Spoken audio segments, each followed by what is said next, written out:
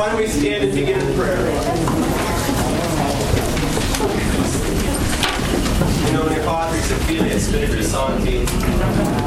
Our Father, who art in heaven, hallowed be thy name. Thy kingdom come, thy will be done, on earth as it is in heaven. Give us this day our daily bread, and forgive us our trespasses, as we forgive those who trespass against us. And lead us not into temptation, but deliver us from evil. St. John the Beloved, pray for us. In Patris et Filii et Spiritus Sancti.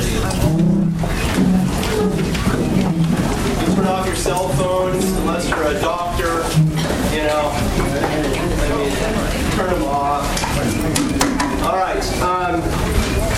We got a lot of new faces tonight, so I want to welcome you to the St. John Institute of Catholic Culture. Our goal here is to provide adult faith formation according to the tradition and teachings of the Church, so that we form good Catholics that can go out into the world and give a reasonable answer for their belief and the hope which is in their heart. As you can see, our past topics we cover history, philosophy, liturgy, theology, scripture, you name it. If it has to do with Jesus Christ, we cover it, which covers everything. And we have talks 1 to 2 nights a week, sometimes Saturday mornings, most of the time on Tuesday evenings, but we do have a Thursday evening talk coming up and a Saturday evening talk coming up. So there's time slots for everybody. There's an email list in the back if you want to know about upcoming events. You can see Mon is... Everybody say hi to Mon. Hi, Mon. Okay. You can put your email list on there, or your email on there, and I put out something about once a week, sometimes twice a week if I think it's worth it. And I won't bombard you with junk email. And usually you can see right on the subject line what it is. So if you're already familiar with the program, you say, oh yeah, I know that's coming up, and it's just a nice reminder. Okay? And since we have so many new people and we have a lot of love, why don't we just go ahead and stand up and greet the person next to you. Make sure you don't know them. No, find somebody you don't know and say hello. Since we're out of time, I'm just going to tell you, it's an honor to have Mr. Dave Brown here tonight. Come on, Dave Brown.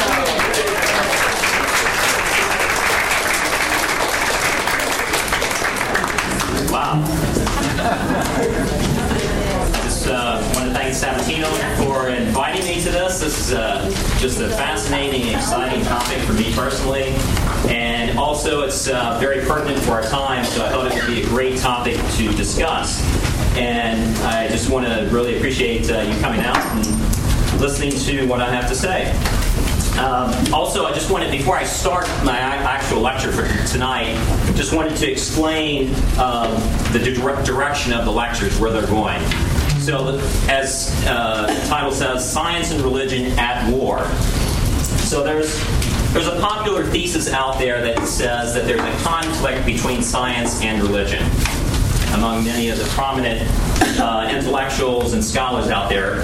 Two that I would like to mention, Richard Dawkins, he's an atheist and biologist, who wrote The God Delusion, came out in 2006. And I'll just quote an observation that he made in the book. It says, when one person suffers from a delusion, it is called insanity. When many people suffer from a delusion, it is called religion.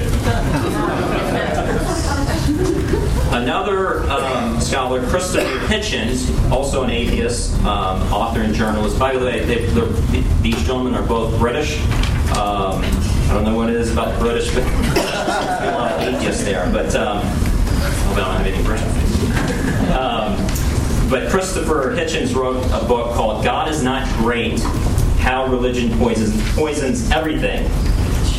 And just want to quote from him. He says, religion is violent, irrational, intolerant, allied to racism, tribalism, bigotry, invested in ignorance, and hostile to free inquiry. So, with such views out there, I wanted to address those views and debunk such views. These views would be categorized under the so-called warfare thesis of science and religion, that science and religion are in conflict conflict with one another. And instead, I want to argue for a true compatibility between science and religion. So the first lecture, as Sabatino said, this is more of a foundational lecture, explaining some terms, just laying a lot of things out on the table. So we have a lot to cover tonight. I hope I can get through it all. Next Tuesday will be historical controversies regarding science and religion. So you have the famous Galileo case, Darwin and evolution, the Big Bang Theory. And then the last lecture, we want to end up with Pope John Paul II's Fides et Ratio and look at what he has to say regarding the compatibility of faith and reason. So I want to begin with a passage from chapter 1 of Genesis. Then God said, "Let us make man in our image, after our likeness, and let them have dominion over the fish of the sea, and over the birds of the air, and over the cattle, and over all the earth, and over every creeping thing that creeps upon the earth." So God created man in his own image. In the image of God he created him. Male and female he created them. And God blessed them. And God said to them, "Be fruitful and multiply and fill the earth and subdue it, and have dominion over the fish of the sea, and over the birds of the air, and over every living thing that moves upon the earth." And God saw everything that he had made, and behold, it was very good. And there was evening, and there was morning, the sixth day. So this passage that I just read is very rich, and it's very pertinent to these lectures that I'm giving. I want to make 3 points about this particular passage. One, God is our creator. And as our creator, he's given us everything. And in religion, we give back what we owe to God, namely worship. So that's the first point. Second point, God created the natural world. He created the natural world with all its laws, its beauty, its goodness. And science studies the natural world. So science can be an avenue or a path to reach a better understanding of God. Third point, it says man was created in God's image. So that means that we all have an intellect in order to investigate and discover the world. And God's command to us all is to subdue and to take dominion over the earth. And that takes ingenuity, it takes science, it takes engineering, it takes all the mechanical arts to do that. Okay, some introductory remarks now to my introductory remarks lecture here. And 4 points here. I feel like I'm German and giving you all these points. The first point, a disclaimer here. I am not a scientist. I love and enjoy and study science, and I'm not a theologian, but I love and study theology. So I'm approaching this subject more as a philosopher and as a historian of ideas.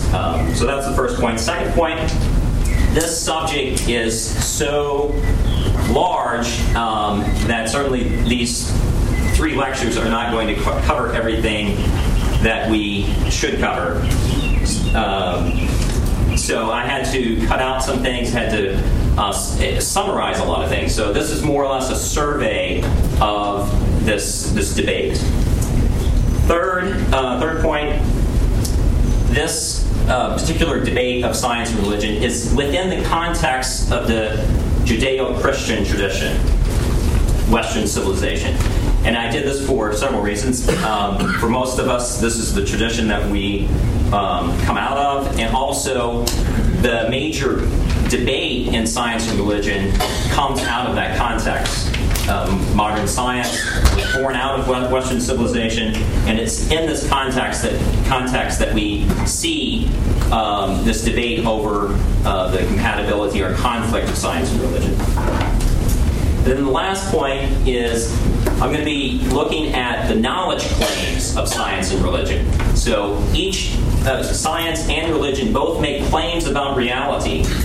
And for some, they claim that there seems to be a contradiction of these claims that they make about reality. So that means that we are not going to cover the ethical issues that often arise between science and religion. But since that's such an important topic as well, I just wanted to briefly go through sort of the ethical issues that often arise in science and religion and what we see in the popular imagination and literature regarding this. So if we think back to the Middle Ages, you have wizards and witches who sold their souls to the devil in order to obtain dominion over or mastery over nature and obtain some sort of secret knowledge. And so obviously in that case, it's a science that has crossed a boundary there that it should not.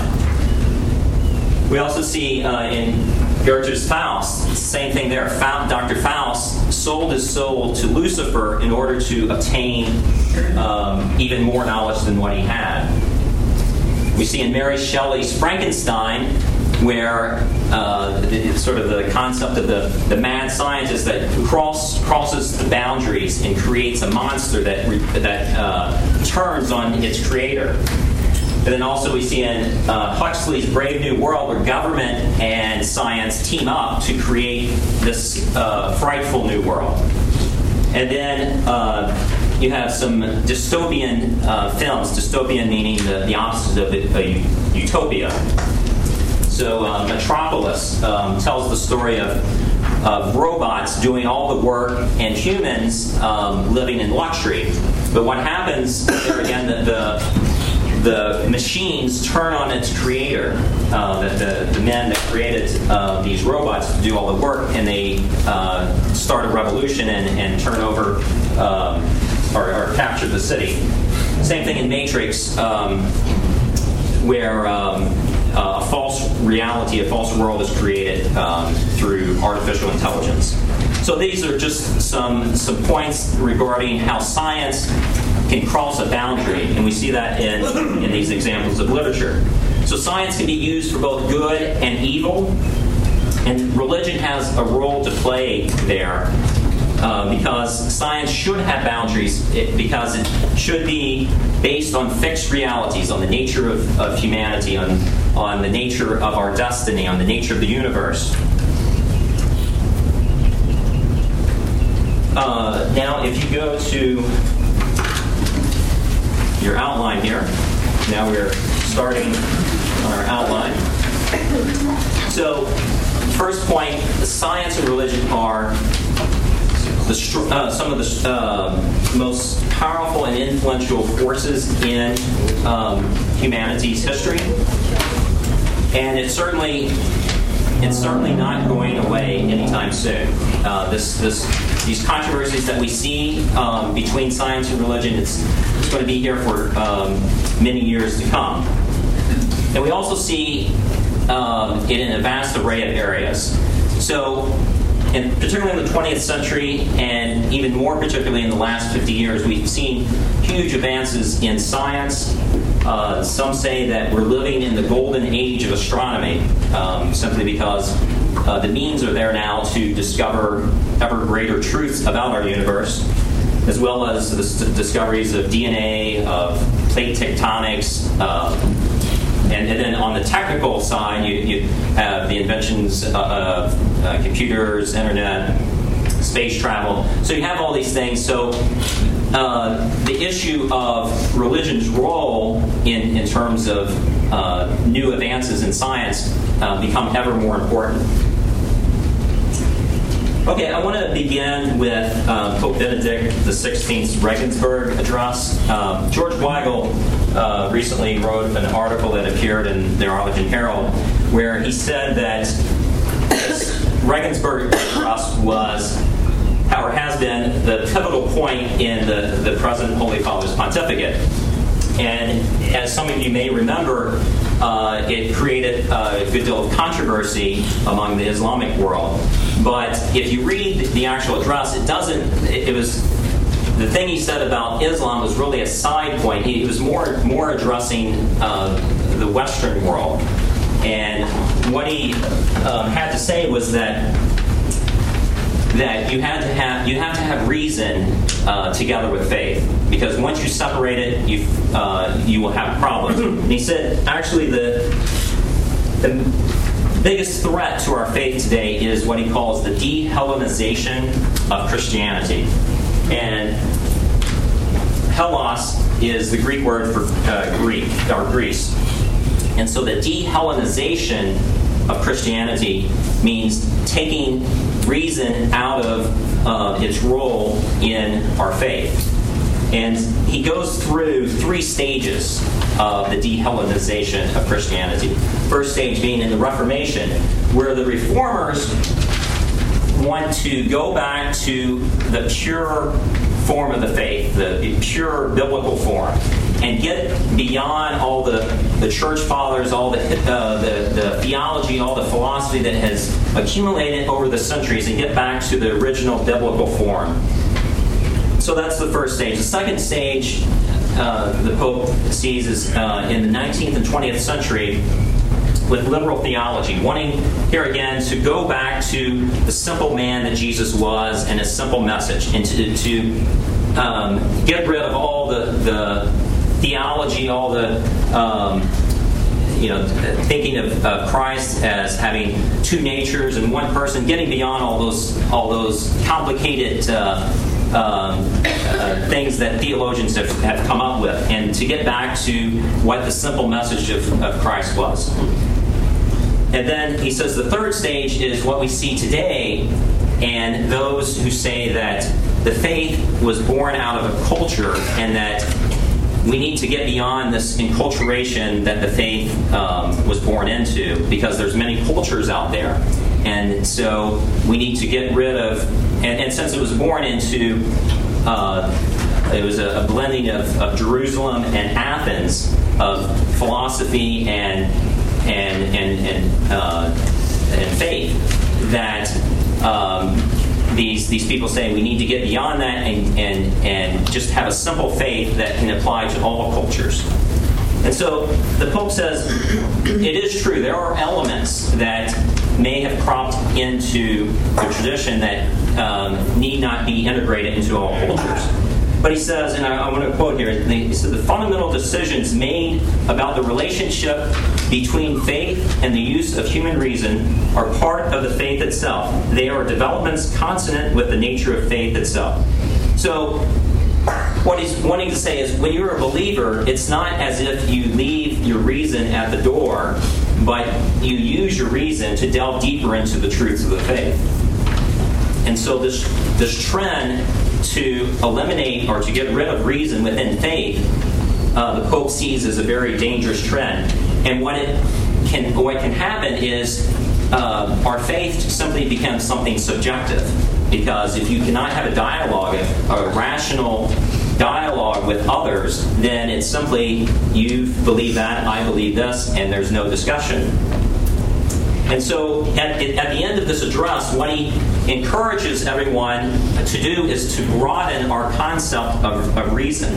That reason is not simply limited to the empirical world. That reason is greater than that. That the reason can be open to all of reality. And as we know, reality is more than what we can see. Reality involves the spiritual realm. And so he encourages us to broaden our concept and application of our reason.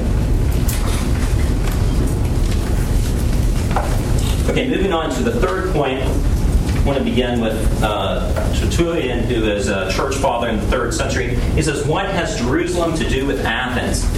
Jerusalem, and this quote means Jerusalem being the symbolic city of the Judeo-Christian tradition of faith, because our faith was born out of the Holy Land, out of Jerusalem. And Athens is the symbolic city of philosophy, of the liberal arts, of all the creative ingenuity of the Greeks. And so what he's asking is, what does the faith have to do with this pagan philosophy and reasoning? Can't we just have a simple faith, much like what some of the reformers, the liberal theologians have argued? And So what I want to do first is to define the terms, because you need to define the terms to better understand how they should relate to one another. So first, with science, science comes from the Latin scientia, which simply means knowledge. And if you look at science in the generic sense, just generally speaking, it's any systematic knowledge or practice. So any body of knowledge. But if we look at it in a more restricted meaning, it is a system of acquiring knowledge through the scientific method, through empirical experimentation, and and the result of that is this organized body of knowledge. Now, religion, on the other hand, is, as it says on your outline, religion is a virtue connected to justice. It doesn't fall under justice itself, because justice says, give to each his due. Well, in religion, you can never give your what you owe to God, because you owe God everything, and you can never pay that back. So religion is a virtue connected to justice, whereby we render to God what we as creatures owe him in all justice. And religion is, you can think of it as a generic term, and you can think of it in many different ways. It can be a religious practice. So all the observances and practices that a person does because of their faith can be considered, or you can define it as a religion. So attending church, your moral life, works of charity, things like that. Theology, you can also describe theology as a religion, or as a part of religion. Theology is a rational discourse about God. So it's delving deeper into a study of God and his relationship to his creation. And faith is obviously part of religion as well. It's the act by which we submit our intellect and will to what God has revealed to us.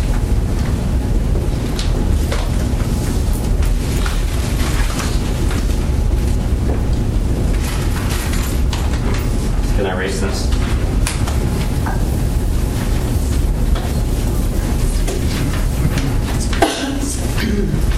So, faith and reason is a useful pair to delve deeper into this discussion, but those who argue that science simply works by reason and faith, or religion simply works by faith, is a bit sloppy, because both religion and science use both methods. So in science, it obviously works by reason, but it also uses faith in the generic sense of making claims that that scientists cannot always empirically prove. So no one has seen the inner workings of an atom, or no one has experienced a black hole, or things like that. So some claims made in science have to be accepted on faith. There too, with religion, not only is it works by faith, but obviously you use your reason in order to delve deeper into the truths of the faith. So,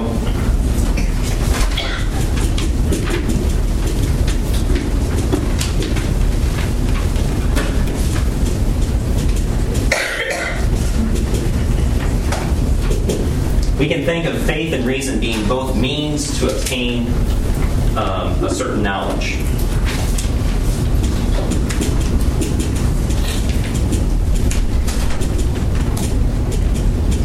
Science and religion, as I said, uses both means to obtain certain knowledge. And so the source that science draws on, the natural world, and the source that religion draws on is revelation, what God has revealed to us. Okay, now moving on to the fifth point on your outline, looking at various models of the interaction between science and religion. So the first model is the warfare thesis. So this is the one that I'm really trying to debunk. And what the warfare thesis says is that throughout history we see a conflict between science and religion. And that, in fact, religion has stymied the advance of science. And there's a modern myth that you often hear in popular media and things like that, that in years ago in ancient times, people used religion. They were superstitious, and they used religion to explain the world. But since then, we've developed science and made great advances in science, and we no longer need religion because we can use science to explain the world. And so anytime religion tries to enter that discussion with science, science says you have no business in this discussion because we are beyond that age. The age where the ancients used to have to use religion to explain the world. And so that's the first model. The second one is the separate realms model, which says that religion and science both have their separate domains and that they should stay in those separate domains. And when they cross over into the other one, that is when you have conflict. So when religion tries to make claims on the natural world, or if science tries to make claims in terms of revelation, that's when you have conflict. But this theory, too, is inadequate because religion does, in fact, make claims upon the natural world, and science does make claims about the natural world that does have impact upon the things of faith. So that leaves us with the third model, which as Catholics we hold to, and that's the compatibility thesis, which says that truth is one. The truth of nature and the truth of revelation both come from the same source, namely God. And since they come from the same source, there can be no conflict between the two. I just want to quote from the First Vatican Council. It says, "Though faith is above reason, there can never be any real discrepancy between faith and reason. Since the same God who reveals mysteries and infuses faith has bestowed the light of reason on the human mind, God cannot deny himself, nor can truth ever contradict truth." Now we move on to St. Augustine. As with so many things, it seems that we go back to Augustine in terms of theology and philosophy because he was such a great intellect at a pivotal point in the Church's history. And it's true in this case as well. St. Augustine was born of a Christian mother and a pagan father, so you see even in his upbringing, he had the influence of Christianity and the influence of pagan thinking. And originally, Augustine rejected Christianity. He read the Bible and he thought the Bible was full of contradictions, that it was illogical, and it was only through the instrument of St. Ambrose that he came to a better knowledge of Scriptures and how to use reason and logic to delve deeper into the truths of our faith. And so Augustine makes I want to mention 4 points that Augustine makes. One, talks about the unity of truth. He says there is not one truth for theology and another one for philosophical knowledge, but that there's one truth. And in saying this means that we cannot simply sweep contradictions under the rug when they arise. You have to use reason to resolve any contradictions that you may uncover in your research of the faith. And so that's the first point. The second point, he establishes the doctrine of the 2 books. You have the book of nature and the book of Scripture. And God has written both books. And here again, since you have the same author, there's no conflict between the 2 books. And that's why you can use the book of nature to interpret the book of Scripture. Third point, he says both books require careful interpretation. Obviously, with science, if you look through the history of science, there's been many errors that scientists have made because they did not go through proper steps to, in the scientific method, to make a proper interpretation of the natural world. And so too with scriptural interpretation.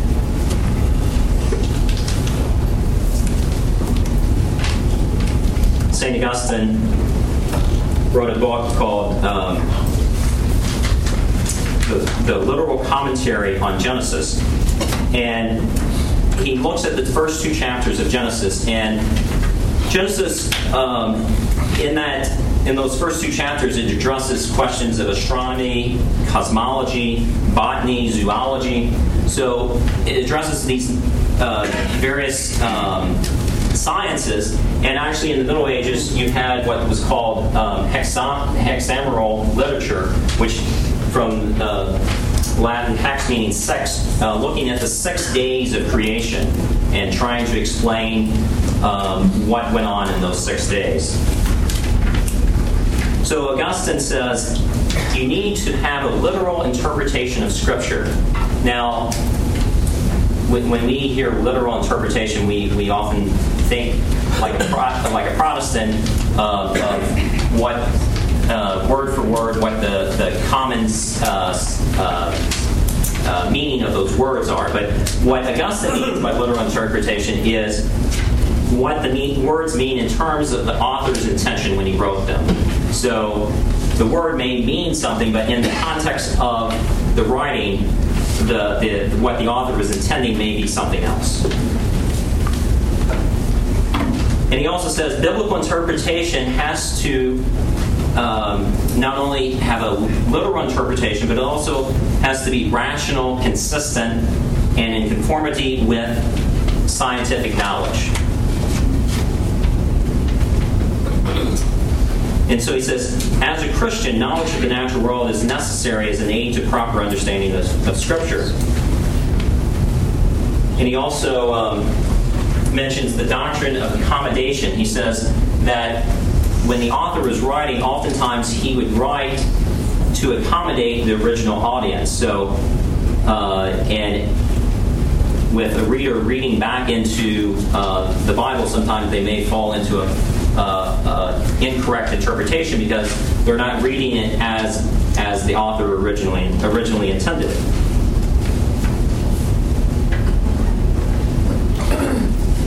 And then the last point that Augustine makes is that in religion and science, religion takes primacy because religion addresses the higher truths. And because of that, science is a handmaid to religion.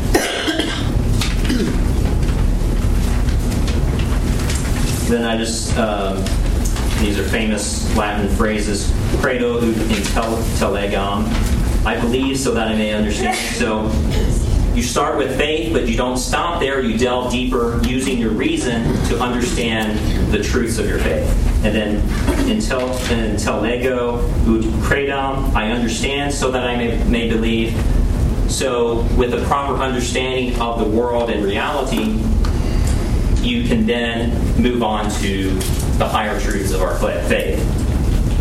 And he says when reason and faith can work together, they can be mutually corrective of one another. So he says you can end up with right reason and right faith. Recta ratio, recta fides. Okay, so moving on to faith now. Faith is a response to the actions and words of God, namely revelation. And so what does the word revelation mean? It means to uncover or to unveil. It's a sudden, unexpected disclosure. I'd just like to read to you a definition. Revelation is given by God either to the whole human race or to an entire people, such as Israel or the church, and intended through them for the whole world. It refers to the revealing action of God directed to humanity as a whole, and which finds its literary expression in the Bible. It is God making himself known in Christ to draw mankind to himself. It is not a matter of intellectual communication, but a life-giving process in which God encounters man in history. And so in Revelation, Revelation comes in three forms. You have revelation in creation, which is simply seeing the glory and power of God in the created world. And then you have historic revelation, which is the supernatural revelation that we find in history. So in historic revelation, it occurs in a determinate time and place and in a particular linguistic and cultural context. God makes himself present in human history by his word and action in a particular time and place. And then lastly, eschatological revelation is the full manifestation and glory of the revelation found in Christ. So we're on a journey, and we won't fully, or God will not fully reveal the truths to us until the end times. And in that we will see the full glory of God. Okay, so faith is a response to revelation. It's both a human and divine action, meaning that it begins with the grace of God and it continues through the grace of God, and it finds its completion in the grace of God. But it involves the human cooperation of man in order to have faith. So, as Augustine says, God who created you will not save you without your free consent. So, if we look down at the properties of faith, there's four properties. The act of faith is supernatural. Faith is a free act. So you see in these first two pair, or this first pair, there's a tension there. Faith is supernatural, yet it's a free act. God is working in you, yet you freely choose to believe. And then the second pair, faith is obscure, faith is certain. There's also a tension there, because how can something be certain if it's obscure? Faith is obscure because you're dealing with a person, and as with any person, you cannot fully delve the fullness and mystery of that person. And certainly that is true with God. You're dealing with deep mysteries, and so faith is obviously obscure in that sense. Yet faith is certain because it comes from the absolute authority of God. God who can neither deceive nor be deceived. And so our certainty in faith does not come from evidence so much as it comes from the authority of the one who has revealed this to us.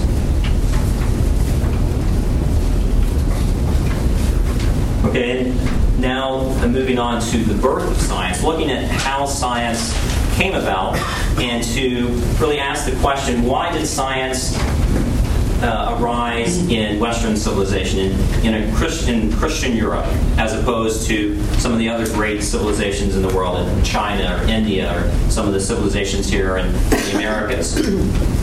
And so what I want to do is just go through some prerequisites of that need to be there for science to arise. So first, you need a fairly well-developed society. So you need the opportunity for some to have the leisure to study and research the natural world. So they don't have to worry so much about growing their own food and feeding themselves and sheltering their families. And you also need a simple form of technology in order to build the apparatus to do experiments. You also need a system of writing in order for scientists to record their findings, because science is a cumulative enterprise.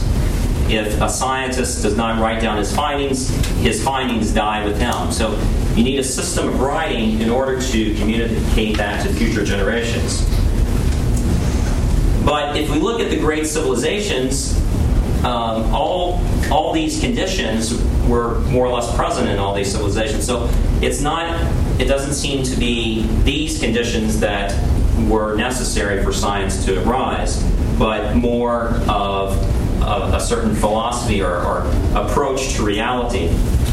So in the second point, it's essential that a people be interested in the material world, because and what goes along with that is that the material world is good in some sense, because if you believe that the world is evil, then why would anyone want to delve deeper into learning more about it? So, there's certain world religions that look at the world as being evil, and so take for instance Buddhism, Nirvana, wanting to escape from the vicious cycle of life and rebirth. Also, you have various heresies that have arisen in Christian Europe: Manichaeanism, Albigensianism, which also looked at the material world as being evil. So that's one essential point that people would need to have. Another one is that matter is orderly, that it works in a rational and consistent way, because if you do experiments and you find that the next day those laws change, that the world is random, then you can never develop a body of knowledge about the natural world. And here again, Christianity not only says that the world is good. If we go back to that passage I read in Genesis, God saw that the world was very good. And so that truth is there from the very beginning in the Judeo-Christian tradition. And then also with we read in John chapter 1, verse 14, the Word was made flesh and He lived among us. So in Christ coming into the material world, He sanctified that world even more. And as a Christian, we believe in a rational God, that He works in an orderly way. Okay, and then concerning order in nature, you can think of it in two possibilities. You either would have to have necessary order, so things would just have to necessarily work out in a certain way, or this order that we find in this world is simply one of many possible worlds. And so as a Christian, we believe that God created in freedom, that He could have created a different world, but He created this world. And here again, a science arises in that approach to reality, because if it was simply necessary order, you could just sit in your room and work it out like a mathematical equation. Whereas since this world is one of many possible worlds, you need to do experiments and observation of this world to figure out the laws of this world. Also, you must believe that the whole enterprise of science is doable, that it's apprehensible to the human mind. And then lastly, science is a communal endeavor. It builds upon many minds over generations. And so throughout all this, you see that Christianity was an environment that science could flourish in. So if you think of Islam, the Islamic world actually had a head start in some sense in the realm of science, but it stagnated in the High Middle Ages, because one historian believes that since Islamic theology emphasizes the freedom of Allah as opposed to His rationality, they don't have a good grasp of the order of nature. Because if they overemphasize the freedom of Allah, then God can will whatever. There's no order to there's no rationality to His willing. Whereas in Christianity, we believe that God, there's an order and rationale to His willing. Why were they so late to accept that? In other words, why did it take them 200 or 300 years to come around to that at the very beginning? It wasn't like that. Well, no, I mean, even today, they still have that belief. I mean, they out of convenience and the desire to have Western technologies, they use those. But if you look at the development of science, the major developments in science have come out of Western civilization. And so they are benefactors of, they benefit from the fruits of those sciences in the Western world.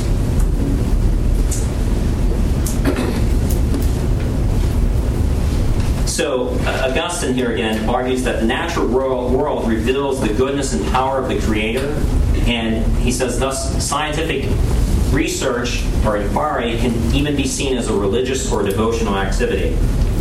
And then you can also look to a figure like St. Francis, who shows to us all the sacredness of creation and showing that the created world is good, in fact. And there's a strong, particularly in the early Middle Ages, after St. Francis, there's a strong Franciscan tradition of scientific research, because here again, seeing that the created world is good, and that it's a path to the Creator, to a better understanding of the Creator.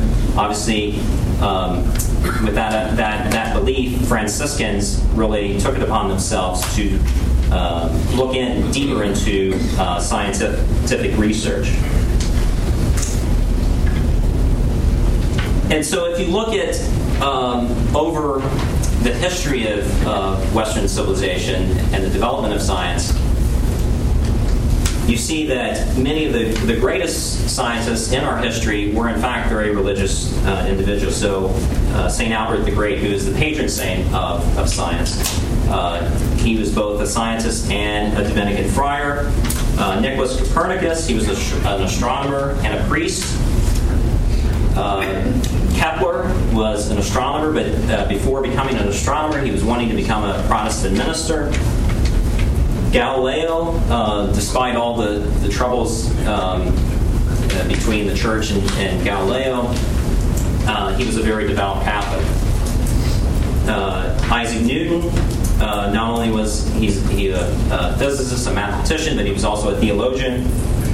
Gregor Mendel, he was not only the father of genetics, but he was also an Augustinian priest. And then in the 20th century, Georges Lemaitre, he was an astronomer and a Belgian priest. He was the one that developed the Big Bang Theory. And with that, I just want to end with, since I began with Pope Benedict XVI, I want to end with him, his address to Catholic educators when he visited here most recently. And just quoting from his address, he says, "God's desire to make himself known and the innate desire of all human beings to know the truth provide the context for human inquiry into the meaning of life. This unique encounter is sustained within our Christian community. The one who seeks the truth becomes the one who lives by faith." And then again, quoting from his address, he says, "God's revelation offers every generation the opportunity to discover the ultimate truth about its own life and the goal of history." So what we see here is that faith, far from being in conflict with science, elevates and broadens our understanding of the universe, our understanding of our destiny, our origins, and broadens our understanding of all of reality. And so with that, just wanted to make note of some of the recommended reading. We'll actually be going over Fides et Ratio, but all these works are great reading. I highly recommend them to you. So I thank you for your time. That's it.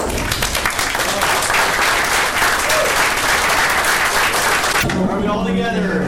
All right, as normal, by rule, a maximum, depending on how quick your questions are, but a maximum of 5 questions.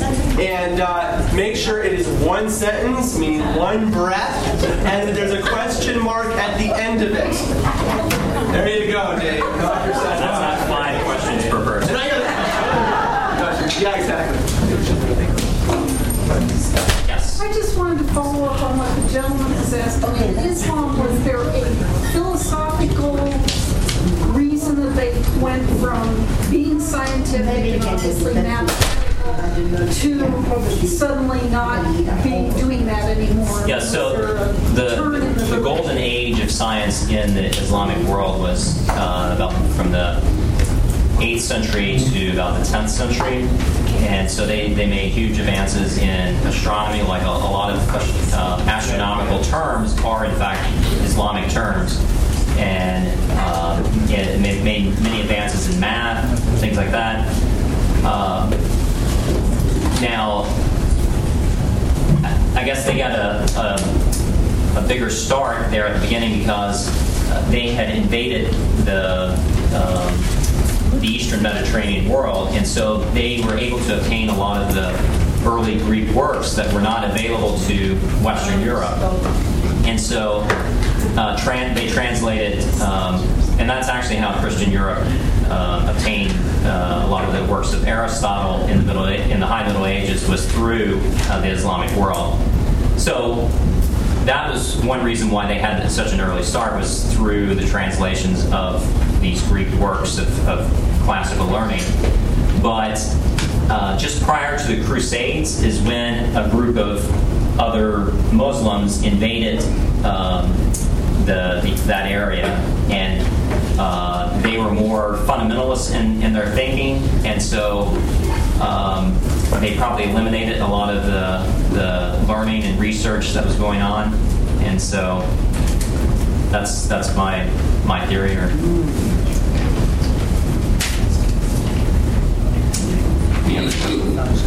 Yes, my roommate. I'll put this into one sentence for you, Dave. Okay? Have you ever seen the movie, or it's the book, originally, the Carl Sagan book, Contact? I've heard of it. Are you familiar with it yes. at all? You are familiar with it? Well, yeah, but not to answer it. Oh, okay. Well, I'll just say, throw it out. That's okay. Real briefly? Only DJ's allowed to do this. Okay, good. All right, well, real briefly, it's basically about somebody who is an astronomer or a scientist who stands up and says that there is no such thing as religion because it can't be empirically proven to her, and no point in her life has she ever been able to see that she can believe in anything beyond the natural world. And then there's a man that she comes into a relationship with who happens to be a man of faith. I think they even call him a priest in it, but he's their father anyway, but he's not any kind of priest I've ever seen. So anyway, there's like this alien invasion, but nobody can quite prove why it is. It sounds really bizarre, but it's great though. But at the end, what happens is the priest, or there's something that she can't prove that it actually happened through empirical evidence, but she experiences something, and thereby she has to say that some things depend on faith. Okay. Well, if you What's your question, DJ? that's great. Anyway, no, but my question was, I don't know, I thought maybe you'd be familiar with it. The relationship, I don't think the way they handle it is very Catholic, is the problem with it, because it ends up saying in the end that reason doesn't really matter. There's just experiences. We can have experiences out there that have nothing to do with the natural world. I didn't know if even in the Protestant world, are there ways that they try to handle reason and faith that aren't quite Catholic? I don't think. I don't think Joe can talk about Catholic. Okay, so like Kierkegaard, he was a Dutch philosopher. He had this term leap of faith, and you often hear of that faith is something irrational, but I leap out into the deep anyhow. That's totally contrary to the Catholic understanding of your faith, that faith is a rational decision, an act of the intellect and will. So it's not simply an act of your will, but also of your intellect. Many Protestants need to come a little further along in their understanding of how reason should work with faith. Yes?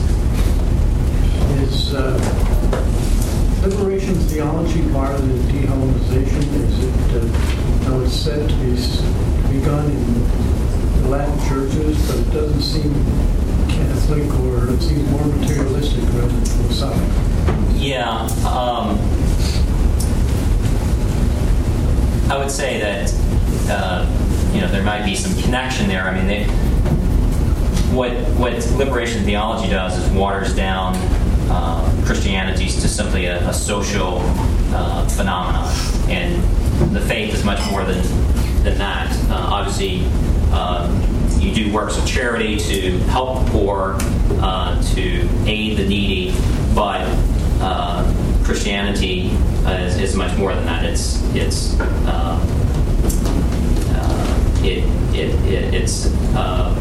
a relationship with God, with Christ. And so if in liberation theology they were not communicating that message, that essential message of Christianity, that one of liberation from sin, liberation from your inadequacies, and salvation in Christ. They were preaching a Marxist theory of salvation here on earth, of creating better material conditions. So, somewhat related, but it's not as related to this discussion. I have a question for you. The book of science written first, or the book of religion written first? Well, which came first?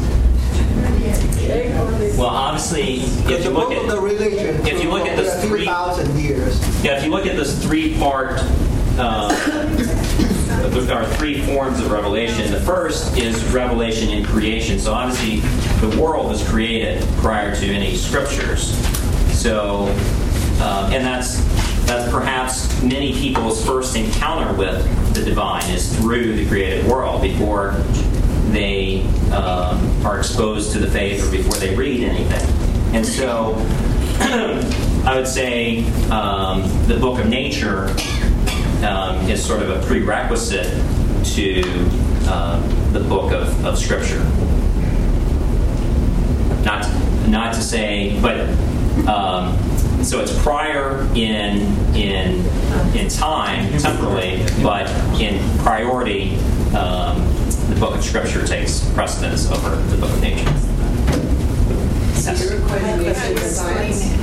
Say that again? You're equating nature with science? Because his question was which came first, religion or science? Well, I in my lecture I referred to the book of nature and the book of Scripture. I thought that's what he was referring to. But when you say the book of religion, book of science, what do you mean exactly by that? For example, like the scriptures. Even the earliest scriptures date back to how many thousand years? 4,000 something. Mm-hmm. Okay, but dinosaurs exist for more than that, longer than that. And even the Chinese culture has a much longer history. So human beings, obviously, they have been writing the book of science and the book of the religion. Which one comes first? Well, I mean, there are scientific writings that predate the Bible, if that's what you mean. Yeah. Yes. I think the third kind of revelation, number 3, of the historical revelation. Eschatological revelation. That is in the end times when we will be, as St. Paul says, now we see as through a glass darkly, but in heaven we will see directly. And so what this is saying is that now in this present life, God has revealed himself to us, but it's still in what I was saying, obscurely. But in the end times, in the last judgment, when we're in heaven, the fullness of God's revelation will be revealed. Yes. Yeah, I think you're selling the leap of faith a bit short. I mean, both Descartes and Pascal, although Pascal is called a heretic, or Catholic philosophers, talked about that at times you need to separate the heart from reason itself, and that there are times that even when you apply reason to faith, that leap of faith is necessary. So I think, to me, you're dismissing Kierkegaard a bit too lightly in that respect. Yeah, I did. True. I didn't want to get into the intricacies of Kierkegaard's philosophy, but the essential point that I was making was that the misunderstanding. You often hear that term "leap of faith" in common parlance, and that's the only point I was making. Yes. Can you put sort of philosophy in its place here? Because usually when people talk about science and religion, the missing link is always philosophy, because science really just measures things. That's its access to truth. It measures things. Yeah. There's a whole body called philosophy, which has been around forever, which is sort of in the middle and sort of underpins a lot of what we're talking about. But we don't talk about it, and I think things fall through the cracks. So can you so put that in your if we just go back to Scientia, as I was saying, in the generic sense, science is simply a body of knowledge in a practice. So philosophy is a science. Theater is a science. But today, when people talk about science, we're talking about just measuring. In the Greek world, you had philosophy, and under philosophy, you had natural philosophy, which now has devolved into what we call science in the more specific sense. And so, when you speak of faith and reason, you can typically, like in the Pope John Paul II's Fides et Ratio, he uses philosophy and reason sort of interchangeably sometimes, and you can. So in a generic sense, you sort of can group philosophy with science in terms of using your reason apart from faith. Am I answering? No, I think science today is really a much narrower discipline. Yeah, no, it is. The problem is, I think, it depends on the science, because there's all different kinds of sciences. There's nuclear science. There's quantum physics. Yes. There's not a whole lot of measuring in quantum physics, but it's a science. So there's a lot of theory. There's a lot of philosophy. There's a lot of everything in science. It isn't just measuring things. You're being too cut and dried there, too black and white. The point is, there are different ways to access reality. Yes. There's measurements, there's extrapolations and theories associated with it. And we need to sort of separate them when we discuss it. So, yeah, in common parlance, again, we speak of science as being that body of knowledge that we use the scientific method, empirical experimentation to obtain knowledge. Philosophy is typically some esoteric, but it addresses more of the ultimate questions. Looking at metaphysics and looking at the larger questions and trying to approach those questions through reason, unaided by revelation.